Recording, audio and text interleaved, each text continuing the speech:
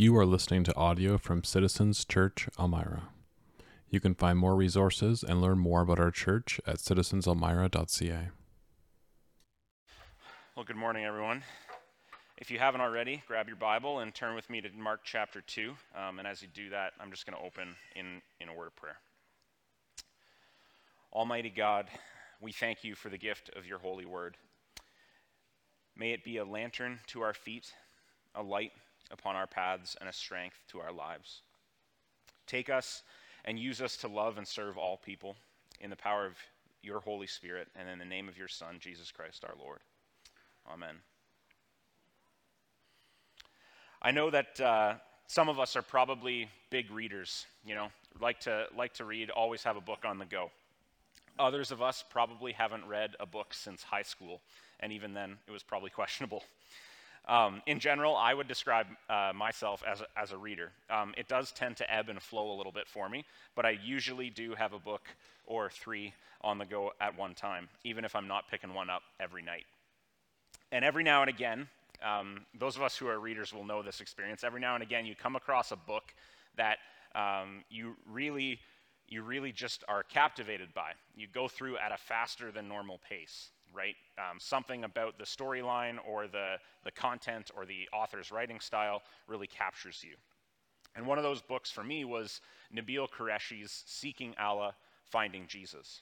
It's an autobiographical piece where he relays his journey from Islam to Christianity. And I recall finding that book particularly compelling the whole way through, not only because of the content, but just because of his writing style and his way of communicating. I remember immediately right from the introduction being captivated by his methodical and honest tone. In particular, I recall a passage from that introduction to his book where he was really upfront about the genre of book that he was writing and the kind of implications that genre had on the style that he was going to write with. This is what he said. A note on narrative biography. Since we have entered the digital age, it is unfortunately and increasingly true that people exact inappropriately stringent standards on narrative biographies. By its very nature, a narrative biography must take certain liberties with the story that it shares. Please do not expect camera-like accuracy. That is not the intent of this book, and to meet such standards, it would have to be a 22-year-long video, most of which would bore even my own mother to tears. A few conversations actually represent multiple meetings condensed into one. In some instances, stories are displaced in the timeline to fit the topical categorization. In other instances, people who were present in the conversation were left out of the narrative for the sake of clarity. All these devices are normal for narrative biographies. They are in fact normal for human mnemonics.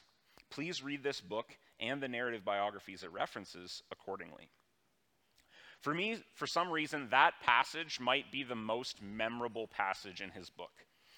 He calmly and clearly explains why, although at certain points his account is going to take some liberties, it is nonetheless a faithful, accurate, and valuable representation of his story. He was simply declaring right up front that he was going to communicate in a style that was appropriate to the genre and to the purpose of his book.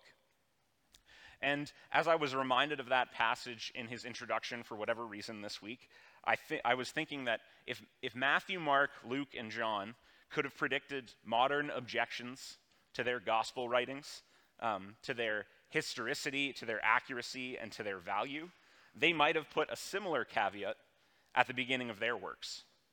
Because just like Nabeel's book, when we read the Gospels, we're dealing with narrative biographies, and they're first century ones at that.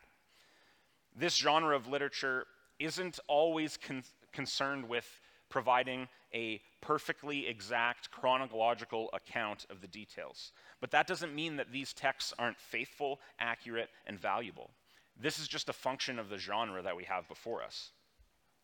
And this morning we come to a passage in Mark, chapter 2, verse 18 through 3, verse 6, where this is definitely one of the cases where we can't read it as sort of like this happened, and then right away this happened, and then this happened. These stories here probably don't fall in chronological order. Really here and in chapter 2 in general, Mark seems to be presenting a redacted set of stories or sayings from various points in Jesus' ministry, and he's put them side by side because of their thematic connection rather than their chronology. We aren't precisely sure when or where these things happened. Now, why do I tell you all of this? Well, there's a few reasons. First of all, I just find it kind of interesting. But second of all, these things have been, and recognizing these things have actually been a part of my journey over the years of understanding what this book is that we have in front of us, why we study it every week, and why we can trust it despite the objections of many of our modern friends. But third, I actually think that some of these tidbits of the textual details of the Gospels and Scripture in general, I think that they're actually intensely practical when we come to our own personal study of Scripture. Like sometimes we need these little reminders of how this book was put together and the genre of literature that we're dealing with, because it will inform how we read it and what we learn from it. If we don't know what we're looking at, it can be easy to miss the point. Now, a few weeks ago, when I was preaching on a passage in Mark chapter 1, I commented that Mark doesn't typically explain himself very much throughout his gospel. He doesn't add a whole lot of commentary throughout his work. And we talked about how one tool that we can use to interpret what's going on in Mark and to figure out what his point is to actually picture ourselves in the story. We try to look at the characters and put ourselves in their shoes. Like, how would we react? How would we feel? Where do I see myself in the story? Sometimes we have to take the story that Mark is telling us and we have to step into it. Well, the other thing that can be helpful for interpreting Mark's point, especially when we're dealing with a set of stories like this one, is to actually take a step back from the narrative. What I mean is to just back up and look at the broader context. Look at the series of stories all together. How are they similar? How are they different? Sometimes we have to step back and see that bigger picture. Otherwise, we're going to miss the point. We're going to miss the theme that Mark is really getting at throughout a particular passage. If we don't step back and do that, it can be easy to miss the point. It can be easy to just see what we want to see and just always what we've been taught to see as we kind of have a laser focus on the minutia of the passage. And we're going to miss the new thing that God is looking to teach us through this passage that we're looking at. Now, this morning, as we actually step back from these three passages that we're looking at, and actually, again, from chapter 2 in general, the theme that we see strung together is conflict with Jesus. Areas where people have come up against him, and they have completely missed the point of what he's trying to do. And that results in this tension. It's places where people have missed the forest for the trees, where they've been distracted by their traditions and their preconceived notions, and they've missed what God was up to. The implication is this: let's pay attention. Let's make sure that we're not missing the point in the same way or in different ways. So this morning, we're going to look at these three stories. We're going to look at verses 18 to 22, which forms kind of the first story, and then 23 to 28, which is the second, and then we're going to close with the first 6 verses of chapter 3. And in these three stories, we're going to see that Jesus' critics missed 3 particular things. First, they were distracted by rituals, and they missed God's presence in verses 18 to 22. Second, they missed that rest is all about enjoying God's provision in verses 23 to 28. And then third, they missed that true religion isn't about power, it's about people. All right, so let's dive into that first set of stories in chapter 2, in verses 18 to 22. So when we look at verse 18, we see that Mark sets up the story and gives us this backdrop, that at the time it was common for religious disciples to fast. John's disciples and the disciples of the Pharisees seemed to do it regularly. Now, we don't know exactly why John's disciples were fasting. Some have suggested that it was a sign of mourning or prayer related to John's imprisonment or his death. But Mark doesn't really tell us. He just tells us that the disciples were doing it. For the Pharisees and the disciples of the Pharisees, it's likely that the fasting that Mark is referencing was a voluntary biweekly fasting that had become customary. It was an expression of their own piety. It was self-consecration before God. In both cases, it wasn't that the fasting was actually a requirement of the Old Testament law.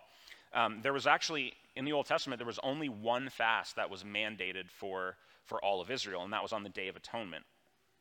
But the point here that Mark seems to be getting at in verse 18 is that we have two groups of holy people that people might have looked to or respected, and they were both voluntarily fasting. It was a part of the regular practice of their faith. And yet, apparently Jesus' disciples weren't fasting. And so for some, that begged the question, why? Like, why are you doing things differently? And in verse 18, we read that people asked that exact question. Said, why don't you guys fast? Why do John's disciples and the disciples of the Pharisees fast, but your disciples don't? Now, it's not exactly clear to us who these questioners were. Based on the rest of the passage this morning, it might be easy to assume that they were the Pharisees themselves, because the Pharisees are present in the other stories, and they tend to be accusers of Jesus. But Mark actually doesn't say that here. He just says some people came to Jesus. And so this question that we have this morning in this story is possibly just an honest inquiry. Like, okay, you're doing things differently than this other group of holy people. Now, why is that? But given the context in chapter 2 with the surrounding stories, it probably does have at least a little bit of an edge to it, like a little bit of accusation underneath it. Like, how can we take you seriously when clearly good people fast regularly? Well, Jesus' response to the question comes in the form of an analogy, and we read it in verse 19. He says, "Can the wedding guests fast while the bridegroom is with them? As long as they have the bridegroom with them, they cannot fast." Now, weddings, both today and in the first century, were meant to be a time of joy. They're meant to be a time to celebrate. Lots of music, lots of food, lots of festivities.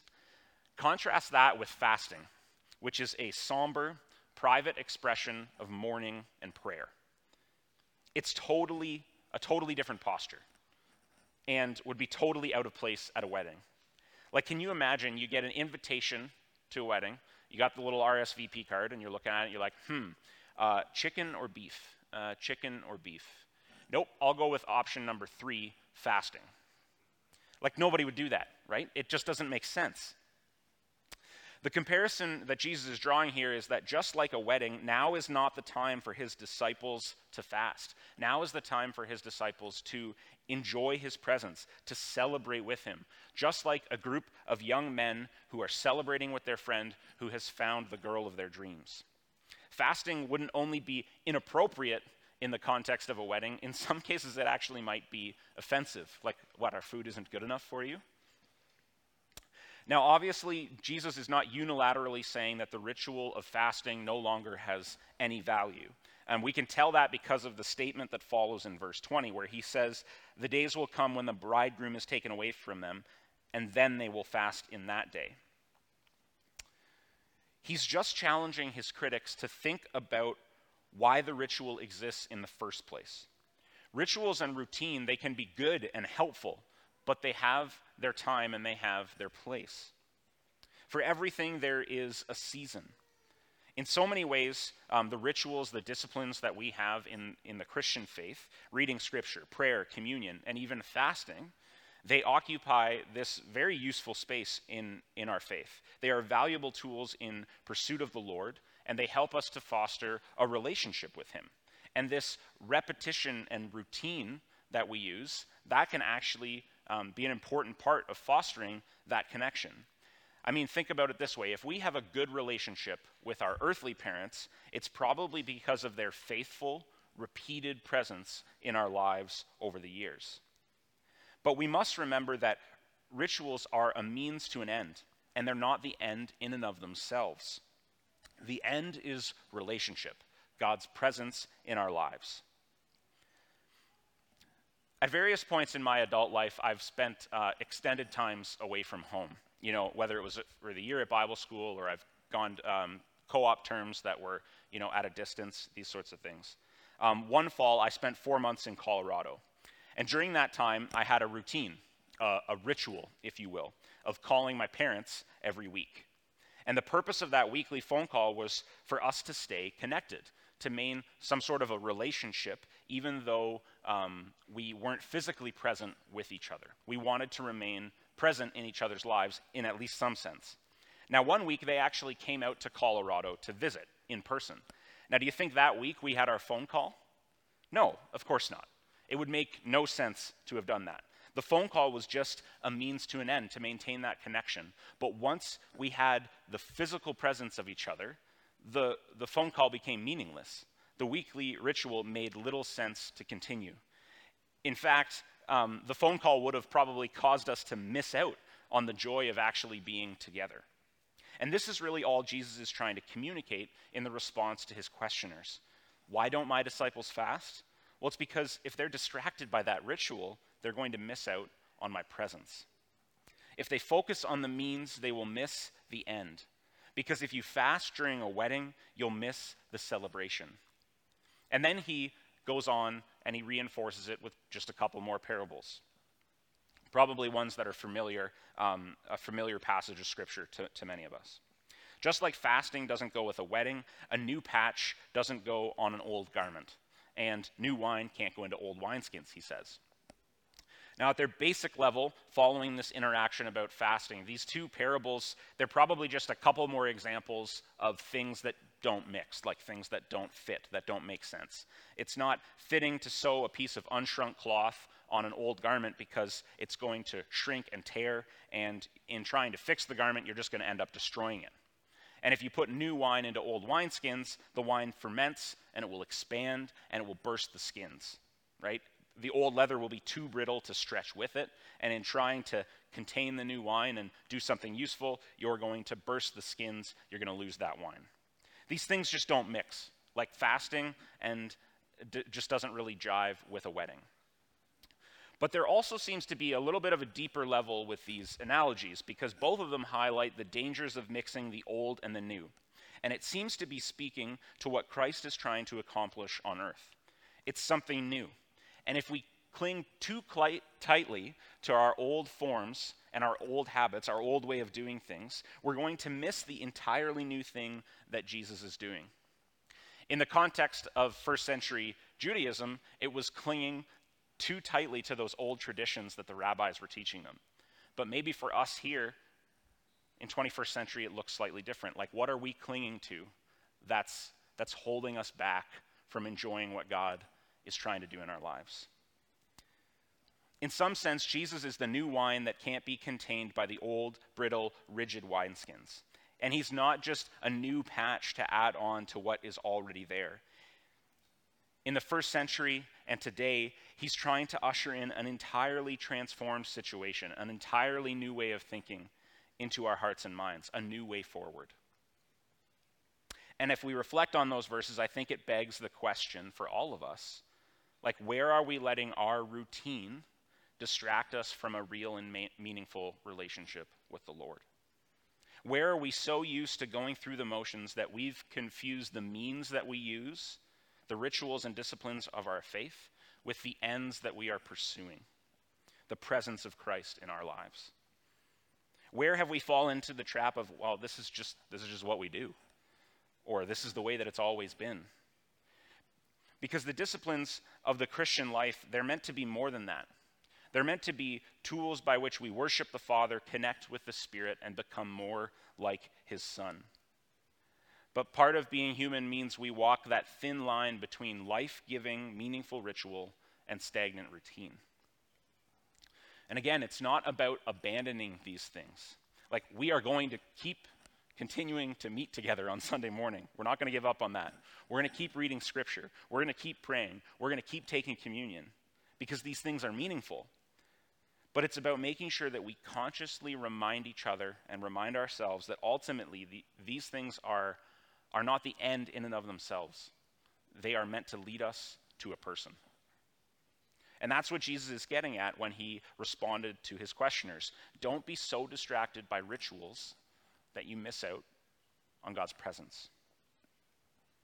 So that's the first story. And then we move into this second story in verses 23 to 28. And again, this has the same sort of structure. It has kind of a setup and a question, and then Jesus' response. if you kind of look over these passages and you look at the length of the passages and the similarity in how they're kind of put together, this is one of the reasons we know that Mark has probably redacted them and stuck them together and kind of tried to form them up into the same rhythm and flow. And so he sets up this story in verse 23. One Sabbath, he was going through the grain fields, and as they made their way, his disciples began to pluck the heads of grain. And then in the next verse, the question comes. And this time, we know exactly who's asking the question. And the Pharisees were saying to him, "Look, why are they doing what is not lawful on the Sabbath?" So in the questions about fasting in the first 5 verses, you could almost read that questioning as an honest inquiry. The tone was kind of muted. Here, though, it is absolutely clear that the Pharisees are criticizing Jesus and his disciples. They are upset because in their view, the disciples are violating the Sabbath law. They are picking the heads of grain. And the Pharisees interpret this as work, particularly as harvesting. Now, it's worth pointing out that this was more than just a rabbinic tradition that the Pharisees had developed over the years. Old Testament law does explicitly call for harvesting to be left out of the Sabbath. It does call for rest from harvesting. But the Pharisees do appear to have taken this to a whole new level, where they've basically interpreted the equivalent of you hiking, on a Sunday with your family and picking berries to snack on as harvesting. Like, maybe a little bit of an extreme. Now, from Mark's account, Jesus doesn't opt to actually engage the Pharisees on that technicality. Like, he doesn't argue with them whether or not what the disciples are doing is actually harvesting. In fact, his response almost grants it. He's like, okay, fine, they're harvesting the grain in some sense. But there's more going on here, he says. Some things are more important, and you're missing the point. And he responds by giving them an example from the Old Testament when David actually seems to have broken the Old Testament law as well in favor of finding food, just like the disciples were doing. This is a story of David and his companions, and it comes from 1 Samuel 21. The priest gave them the bread that, under strict interpretation of the Old Testament law, was not meant for commoners. It was meant for the priests only. But Jesus is saying, look, like, David did this, you respect David, right? And so at least there's precedence for contravention of a particular law in favor of a higher priority, namely to eat. But the key to Mark's point in recounting this whole episode actually comes after the initial response from Jesus. It comes in verses 27 to 28, which read like this. And he said to them, "The Sabbath was made for man, not man for the Sabbath. So the Son of Man is Lord even of the Sabbath." Man, there's a lot to unpack in just those 2 verses in and of themselves. But Darcy didn't give me 2 verses this morning. He gave me 18. So we're not going to plumb the depths of those 2 verses. So perhaps your homework is to ponder those this week with your missional family or in your sacred communities. But in keeping with the theme this morning, we will pick up on what did the Pharisees miss here? So just like with the fasting, where Jesus' critics were distracted by rituals and they missed God's presence, here the Pharisees have missed the point that rest isn't only about restraint. Rest is about celebrating God's provision. See, the Old Testament practice of the Sabbath is rooted in the sovereignty of God and his provision to his people. It's meant to be this weekly reminder that it's okay to take a breath because God has us. He has us in his hand, and he will provide for us. We don't have to grind and grind and grind until there's nothing left because his eye is on the sparrow, and we know that he watches us. So on the one hand, this practice of the Sabbath was about knowing that it's okay to take a rest. It's okay to pause. And in a sense, it's actually an act of worshiping God because we're saying to him, you are enough for us. But on the other hand, I think that the Sabbath was just yet another way that God was actually providing for the needs of his people. It was another way that he was demonstrating that he knows how he built us. He knows what we need in our lives. Because it's not only that we should stop and smell the roses because we can, but we should take a break because we need to.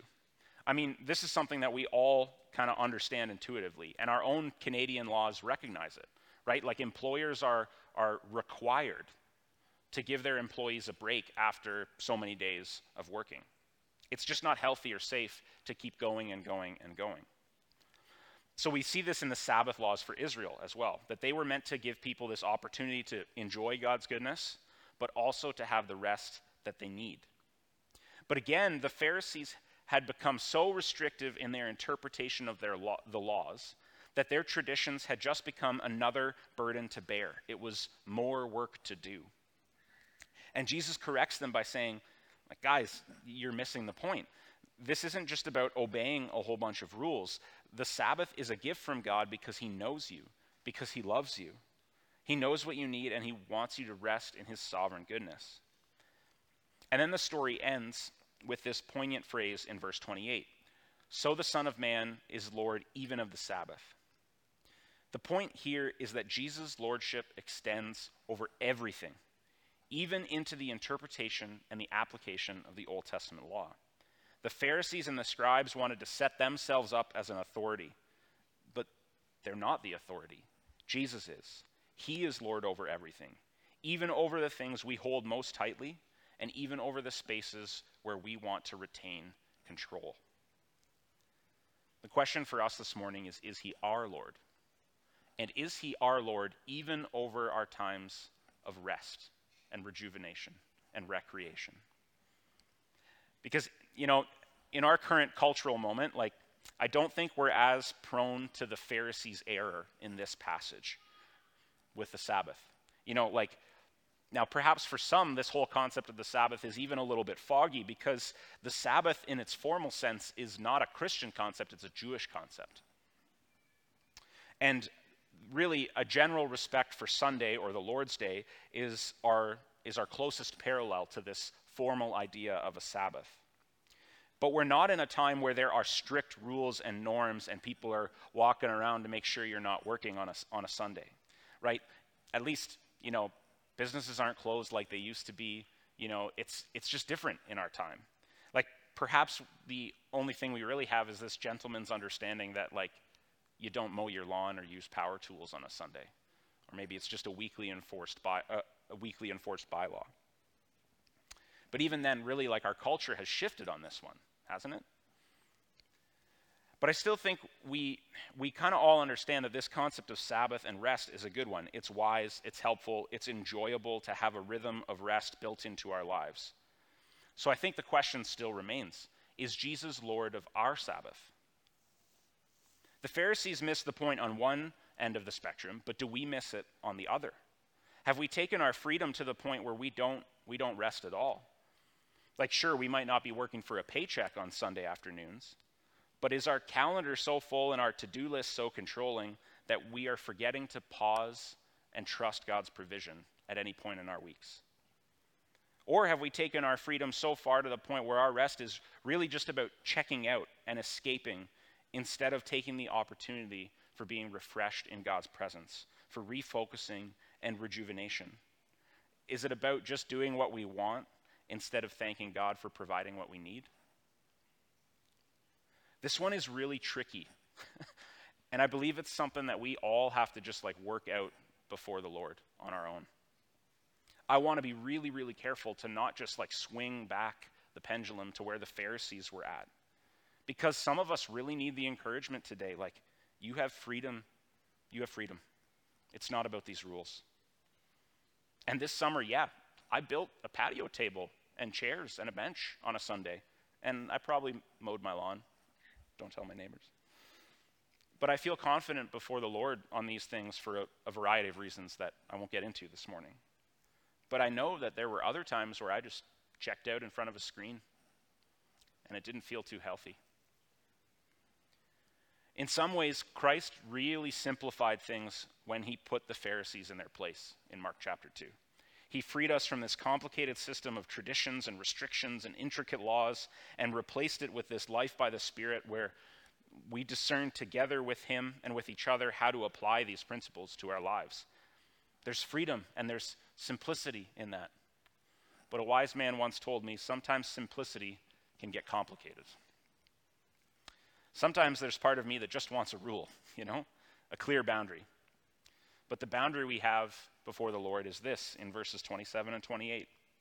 Sabbath was made for man, not man for the Sabbath. So the Son of Man is Lord even of the Sabbath. And so we continually work out these things before the Lord. I know I do at least. Because back and forth the pendulum can swing. But I want Jesus to be my Lord, even on my days off. Because I don't want to miss the point. I don't want my rest to be about restriction and rules, but I also don't want it to be about abusing his permission. I want it to be about celebrating his provision. And that brings us to the final short story in our passage this morning, at the start of Mark chapter 3, where Jesus' critics have now forgotten that religion isn't about power, it's about people.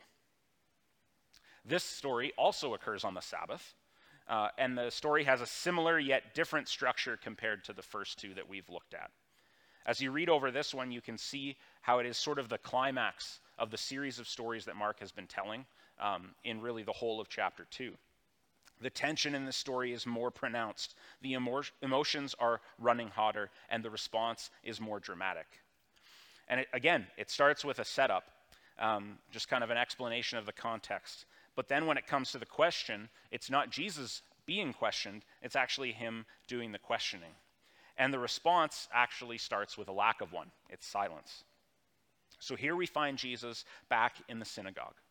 And Mark tells us that there was a man there with a withered hand, and the Pharisees are there too. And Mark tells us this time they are watching Jesus closely to see what he does. They are looking for an opportunity to accuse him. They're waiting to see if Jesus is going to heal this man with the withered hand. They know he can do it. But healing healing a non-life-threatening injury like this withered hand on the Sabbath, it was a Sabbath violation, again, according to their tradition. Now, they had granted in their tradition that, okay, it's definitely okay to heal somebody if it's life-threatening on a Sabbath. That's legitimate. You can save a life. But the withered hand, that can wait until tomorrow. And in fact, in a similar situation recounted in Luke, apparently this wasn't the only time that this sort of thing had happened on the Sabbath. But in that case, the ruler of the synagogue actually says, there are 6 days in which work ought to be done. Come on those days and be healed, and not on the Sabbath day.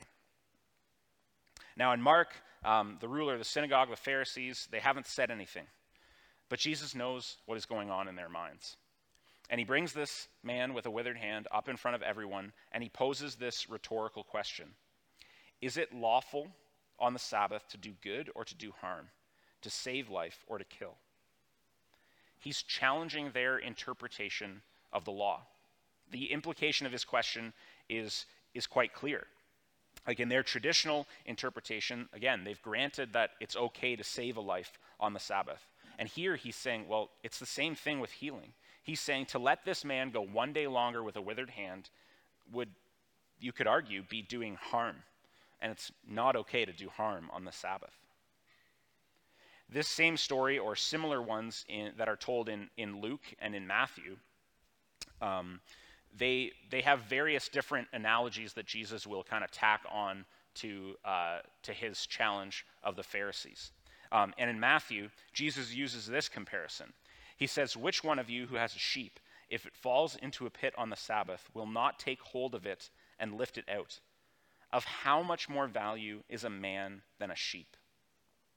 And then in Luke, when they oppose the healing of a woman on a Sabbath, Jesus outright calls them hypocrites because they've completely missed the point. They've missed the point of this person right in front of them that Jesus is ready to restore and heal. Here in Mark, he just includes Jesus' response, or he includes the response to Jesus' rhetorical question as just silence from the Pharisees. They don't say anything. They don't want to debate him. They didn't want to lean into the question and learn from him. They just retreated back and they watched in judgment.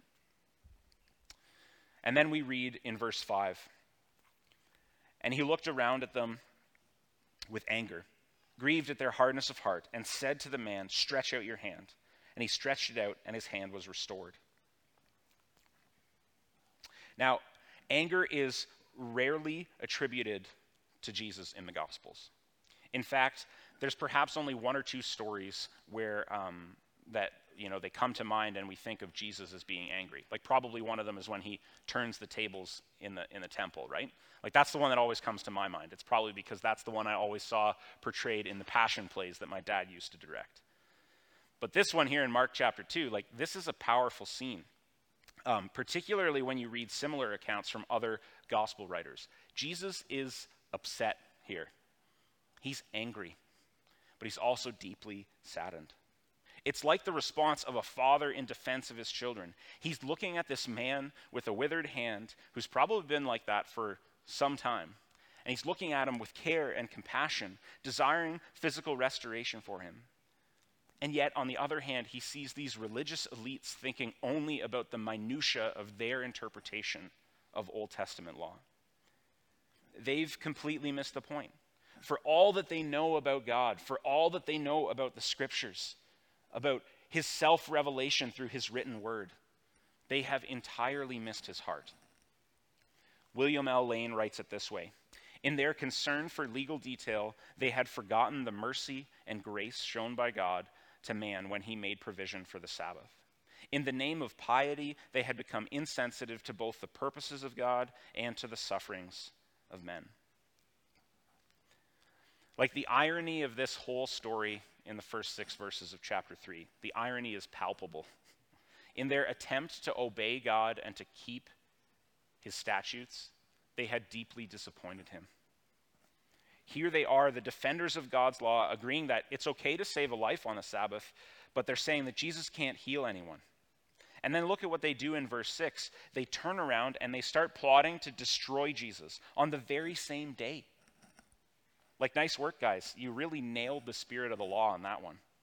You can't heal a hand, but apparently on the Sabbath, plotting murder is always an option. After Jesus heals the man, the Pharisees go out and they hold council with this group called the Herodians. And the interesting thing is these Herodians, like, we don't actually really know who they are. Like, they're only mentioned a couple times in New Testament in the New Testament scriptures. And then outside of scripture, there's only one ancient source that uses the word. So we don't know a ton about them, but the assumption is, based on the name and the context, that these guys were influential men that were loyal to Herod Antipas, who was the ruler of Galilee at the time. And Galilee was a client state of Rome. So what this means is the Herodians were likely just a political group who were supportive of the enemies of the Jews, the Roman occupation, upon which Herod's rule depended. So when Jesus challenges the status quo of the Pharisees, they retreat in silence, they refuse to be changed by Jesus' compassion, and then they go out and they rally with Roman sympathizers. The concept here is the enemy of my enemy is my friend. Both groups saw in Jesus a threat to their power, but true religion isn't about power. It's about people. James 1 verse 27 says this: religion that is pure and undefiled before God is this, to visit orphans and widows in their affliction and to keep oneself unstained from the world. Of the 3 misses by Jesus' critics in our passage this morning, this one is the most spectacular. Like, I look at this and think, man, they were so blind to what was going on. To them, obedience to their traditions, to their way of thinking, to their particular interpretation of Scripture, to their position of power, like all of this is more important to them than a broken man before them. For as much effort as these men would have put into understanding God and to following his precepts, it is amazing to me how far they ended up from his heart. But if I have 1 ounce of humility, I might pause and ask myself the same question. Where am I doing the same? Where am I more concerned about rules and routine and the status quo than I am about relationship? Where does my practice of faith resemble a checklist of things to do to impress God and others or to feel good about myself, rather than a list of God's people to care for? Where am I more concerned about knowing things about God rather than following his heart? And for me, these adventures in missing the point that we've been looking at this morning, they kind of hit close to home because it's part of my story, and I doubt that I'm alone. Last week at our missional family, one of our members was sharing a little bit about his story.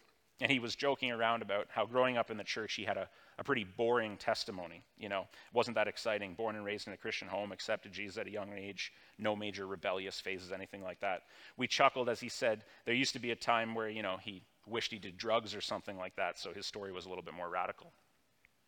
And I can kind of identify with that. My upbringing was fairly similar, which of course I now know has huge blessings in it. I didn't have these stories of wild rebellion. I was generally a pretty good kid. But upon reflection in my late teen years and my early 20s, I realized that this relative goodness in my life, it came with its own set of challenges. Part of my story is the same struggle as the Pharisees. I had this intense proclivity towards people-pleasing and performance. And that translated into how I related to God. It was about being a good Christian, whatever that was, and doing all the good things that a good Christian should do. And in the meantime, I often missed the true nature of God's heart. Reading, prayer, Bible study, these things were all derived in huge part from a need to feel good about how good I was and to impress God. And you see, the thing is, I got so much positive reinforcement from those around me. I was a great kid, Oh, look at how he memorizes scripture. Look at how much he knows. Look at his leadership at camp and at youth group. And I don't think it's hard to see that all went to my head. It was all mixed with this honest desire to follow the Lord, but it was this underlying self-righteousness, this pride, this sense of achievement, and criticism of others who didn't express their faith in the same fashion. A lack of grace for those who were in a different place. In so many ways, I was missing God's heart. In so many ways, I was without love. And in hindsight, I can see that at times I was the resounding gong, the clanging cymbal of 1 Corinthians 13. My sin often looked like the older brother in the story of the prodigal son, rather than the younger one. And so when I come to a passage like Mark chapter 2 and the beginning of Mark 3, like ours this morning, where I see people resistant to Jesus, blind to what he's doing, completely miss the point, I can't help but see myself there. I can't help but fear those dangers because I've missed it before and I don't want to miss it again. And perhaps this morning you feel the same way. Maybe that's a part of your story as well. And if it is, then hear this encouragement. On that day in the synagogue, Jesus was not only looking to restore the man with the withered hand, the man that so obviously needed his power on that day. He was also filled with love towards his religious critics. Because yes, chapter 3, verse 5 says that Jesus was angry, but it also says that he was grieved. He was distressed. He was saddened. After all, he knew that even though they were plotting to kill him, he would go to that cross for them too.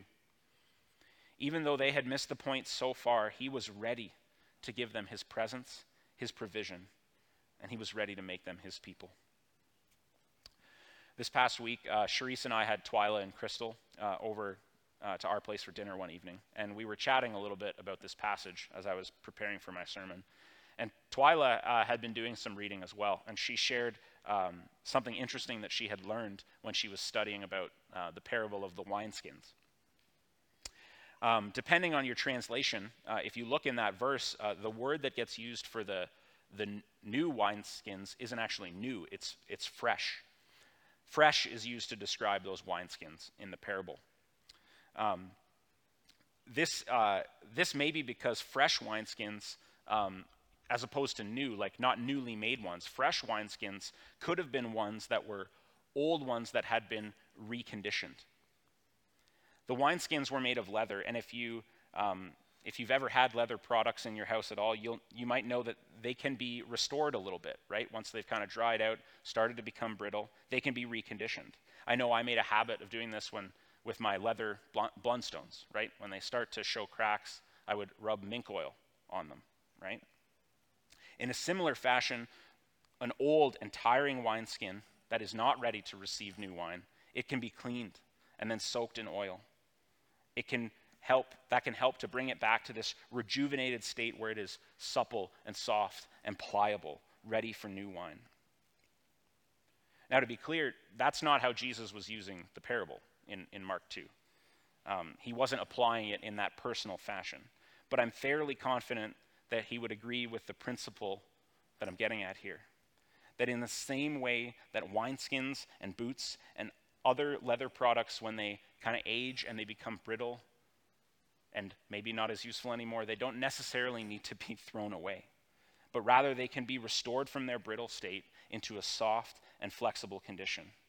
And so for us, if we've come to this place of brittle inflexibility, of missing the point like the Pharisees had, Jesus doesn't want to throw us away.